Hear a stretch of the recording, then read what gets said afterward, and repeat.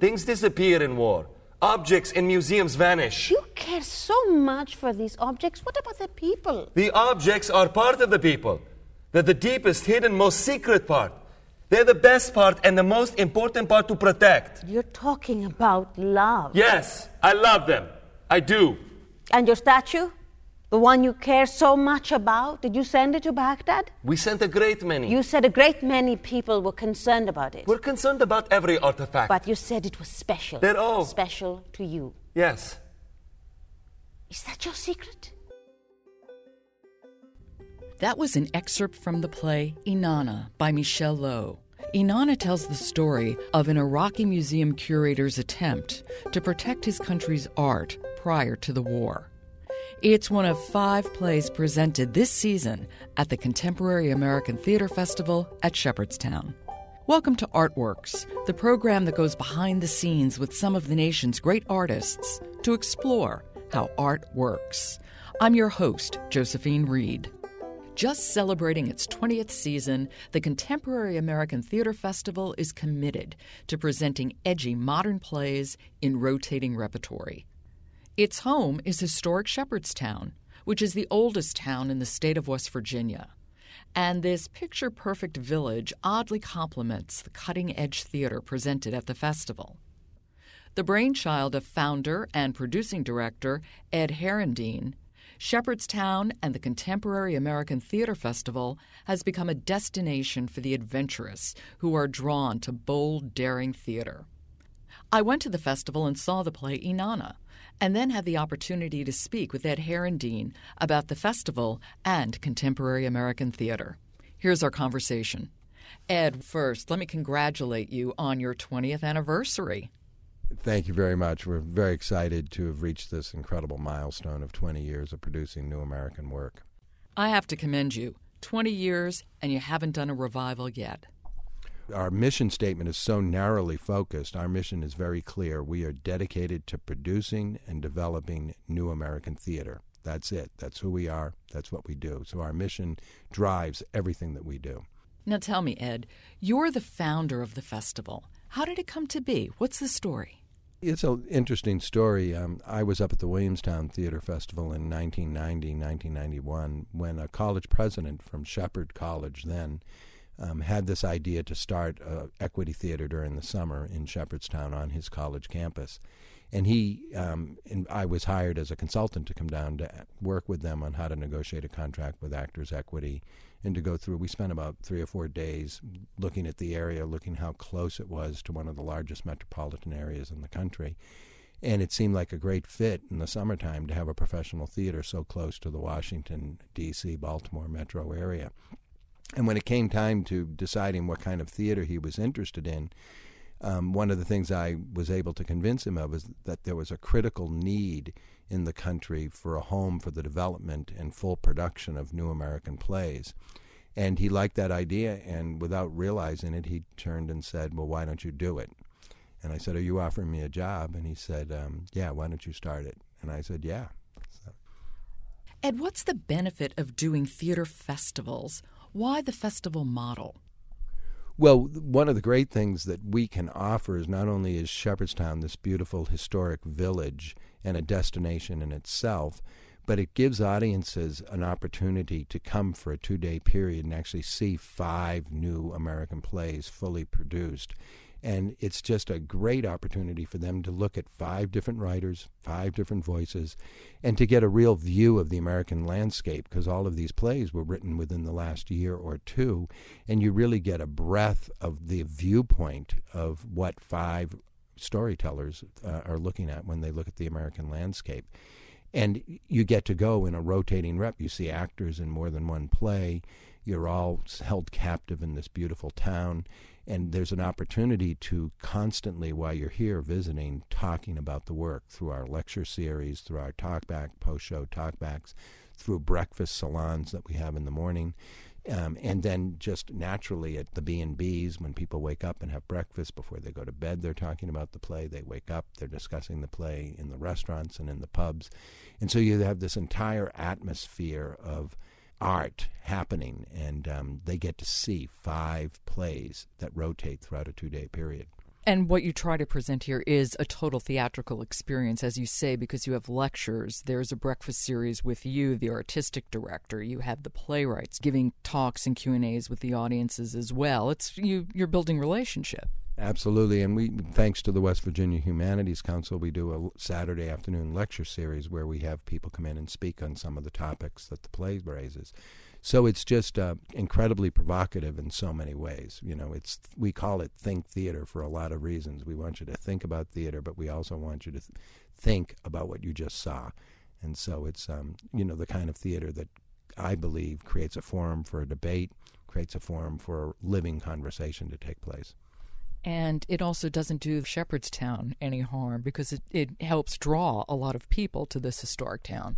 Absolutely. People from 33 states are visiting us this summer, not including the District of Columbia. So if it was a state, it'd be 34. So people from all over America are making a destination. 60% of our audience is coming from the Washington-Baltimore metro area. And, we believe that what we're doing is the right thing because we believe that, we're increasing the quality of life for the people that live in this community and come to visit this historic community. But it also has a huge economic impact on the region. And I would think that the other benefit of doing a festival theater, doing theater and repertory, is that you get to share casts within the various plays. I've always been attracted to true repertory theater, and this was an opportunity to create one acting company. Each summer we cast a new acting company based on the plays that we're doing, and it gives actors an opportunity to be in two roles, doing new work, to actually be developing two new plays. And the audience find the experience incredibly fascinating because they'll see an actor in one role, like today's play in Anna that you saw. Those main actors now will go have dinner, and then they put on new costumes and go to a different space in the studio theater, and we'll do Francis Yachu Cowhig's Lidless. You started with 2 plays 20 years ago, and now you're doing 5. Can you tell us how you built this wonderful theater festival? Geez, I don't know if I can remember back that far, but it was always our intention in our long-range strategic plan as our goal is to get to 6 plays in rotating rep, and now we're at 5. It was just a natural part of the growth, and something that I believed. Sometimes we hear that it's very difficult to get an audience to come to see a new play. And if you're only doing one new play in a season full of classics and revivals or modern classics, international dramas, if only one of them is a new play, oftentimes we look at it as, that's the play that might lose money. That's the play that's going to be hard to market. When you're only doing new work, it's very exciting, and I really believe that we have built an adventurous audience that's coming here because it's new. Sometimes they don't even know the names of the playwrights. They don't recognize them. We've had playwrights like Sam Shepard and Lee Blessing and Richard Dresser and Joyce Carol Oates, but some of the writers are emerging writers and new voices in the American theater. So this work is very fresh, very new, and I believe that the kind of audience that's coming to see our work wants this experience of actually playing a vital role in the birth and in the development of a play, because the audience is crucial at this early development for the playwright, to see the audience, to hear them breathing, to hear them moving, to hear them laughing or crying or whatever it is that audiences do. It's vital to the next step. When these playwrights leave Shepherdstown, our goal is that they leave with a better script. Well, for example, the lineup this season, you have 5 plays, you have 2 world premieres. But you also are committed to doing second production of plays. Talk about why that's important. Yeah, I define new in a very broad term. This season's a great snapshot of our mission specifically. We have 2 world premieres, and we have one play that's so new we couldn't even negotiate the rights for the world premiere. The world premiere will yet to be done. Maybe in the next 2 or 3 productions, somebody will negotiate the world premiere rights for Lidless. However, we're still giving it its first full production, and it's gone through 3 drafts just since we signed on to do it, so the work was constantly changing. In Anna's an example of the second production. It's very difficult, writers tell me, to get a world premiere, to get a first fully produced production, but many writers have shared with me that it's even more difficult to get the second production, Because if theaters are only doing 1 or 2 new plays in their season, oftentimes they really want the world premiere. And once a play has had its world premiere, some theaters don't seem to be interested in it. And we don't have world premieritis at the theater festival. We believe in breathing life and continued life into a play. And, we all know that just because a play's had its first production, it's not finished yet. Writers still need that next shot. And so we're hoping that we are giving writers an opportunity like Michelle Lowe with Inanna. She came and saw and made changes for our production. So now she's had 2 shots at this play, and now the play can go out and go wherever it wants to. And she knows that we played a role in helping her develop that.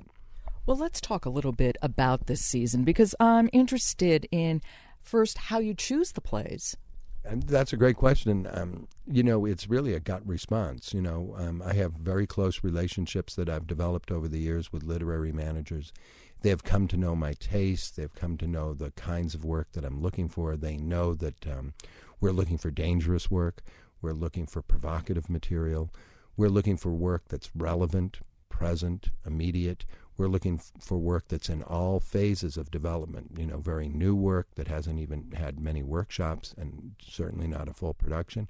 And we're looking for plays that have had a production maybe in a small venue but now are ready to go on to another venue. But what I do is I read a lot of work. I start reading plays in the next 2 weeks. I try to have the season announced by January.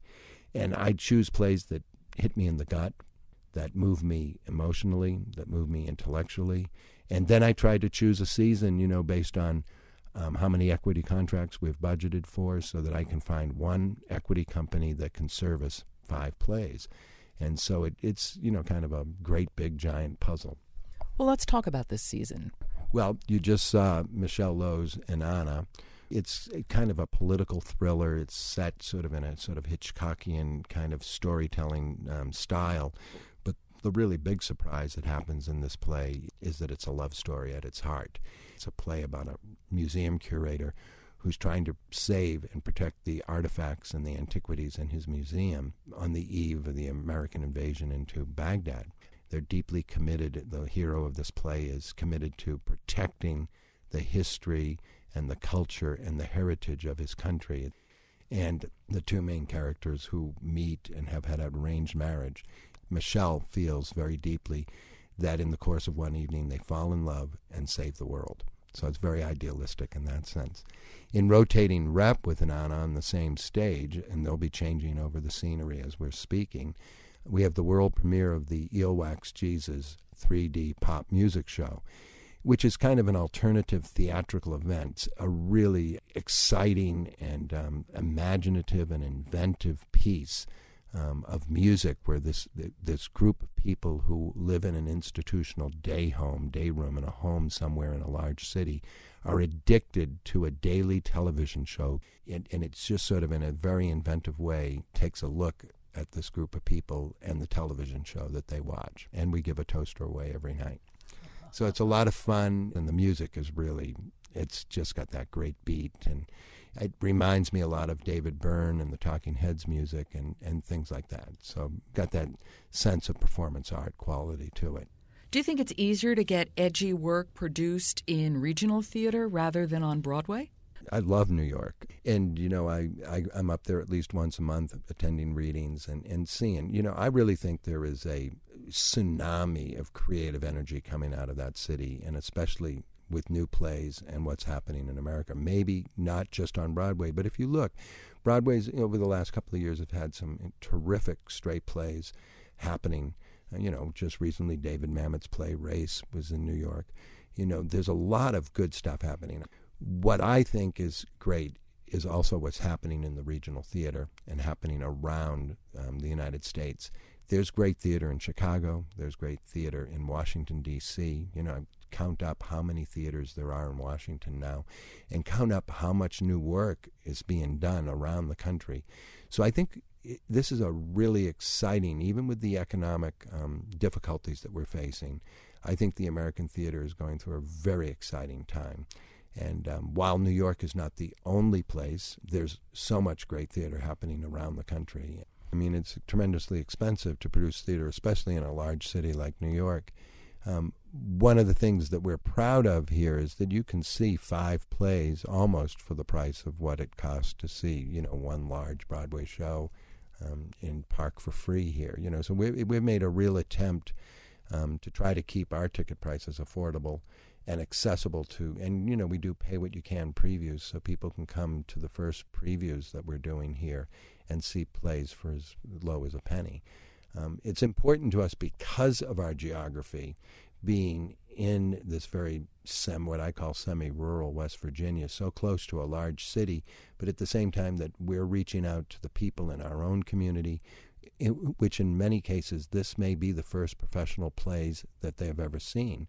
When we look at the Eastern Panhandle of West Virginia, and then to develop an audience of a very adventurous audience of people who are craving this to be a part of something new, a part of the birth of a new play, and to maybe make it as affordable as we can. And here we are in the oldest town in West Virginia doing 5 of the newest plays in America, and to me that's just a real thrill. And you wear many hats. How many of these plays did you direct? This season I directed 3 of the plays, and then Laura Kepley, a fabulous director, directed Breadcrumbs, and Max Baker directed the Earwax Jesus 3D pop music show. So that's a lot of juggling for you, no? Yeah, but the cool thing about starting your own theater is you get to do what you want to do. And, I started the theater because this is what I want to do. I want to direct new work. Okay, so finally, Ed, look ahead like 3 years. What do you see for Contemporary American Theater Festival? It's a great question because I have an insatiable appetite. And as I see hope in the economy getting better, that's only going to increase our opportunity to continue to do more ambitious work. Our goal, our strategic plan right now has us planned to do 6 new American plays in rotating rep and to extend our season, by a few more weeks. We'd like to play now 6 weeks. We're playing at 4. And maybe one of the goals that we really do see in the off-season is more developmental work in terms of readings and workshops, and actually ultimately creating a very non-traditional playwright mentor program to start a 2-year, perhaps, writing program for playwrights. Well, we look forward to it. Thank you. Thank you for having me. I enjoyed it. That was Ed Herendeen, founder and producing director of the Contemporary American Theater Festival in Shepherdstown, West Virginia. You've been listening to Artworks, produced at the National Endowment for the Arts. Adam Campy is the assistant producer. The music is Annabelle June by Abigail Washburn and Bella Fleck. The Artworks podcast is posted every Thursday at www.arts.gov. Next week, Julia Alvarez discusses her historical novel and big read selection, In the Time of the Butterflies. To find out how art works in communities across the country, keep checking the Artworks blog or follow us at NEA Arts on Twitter. For the National Endowment for the Arts, I'm Josephine Reed. Thanks for listening.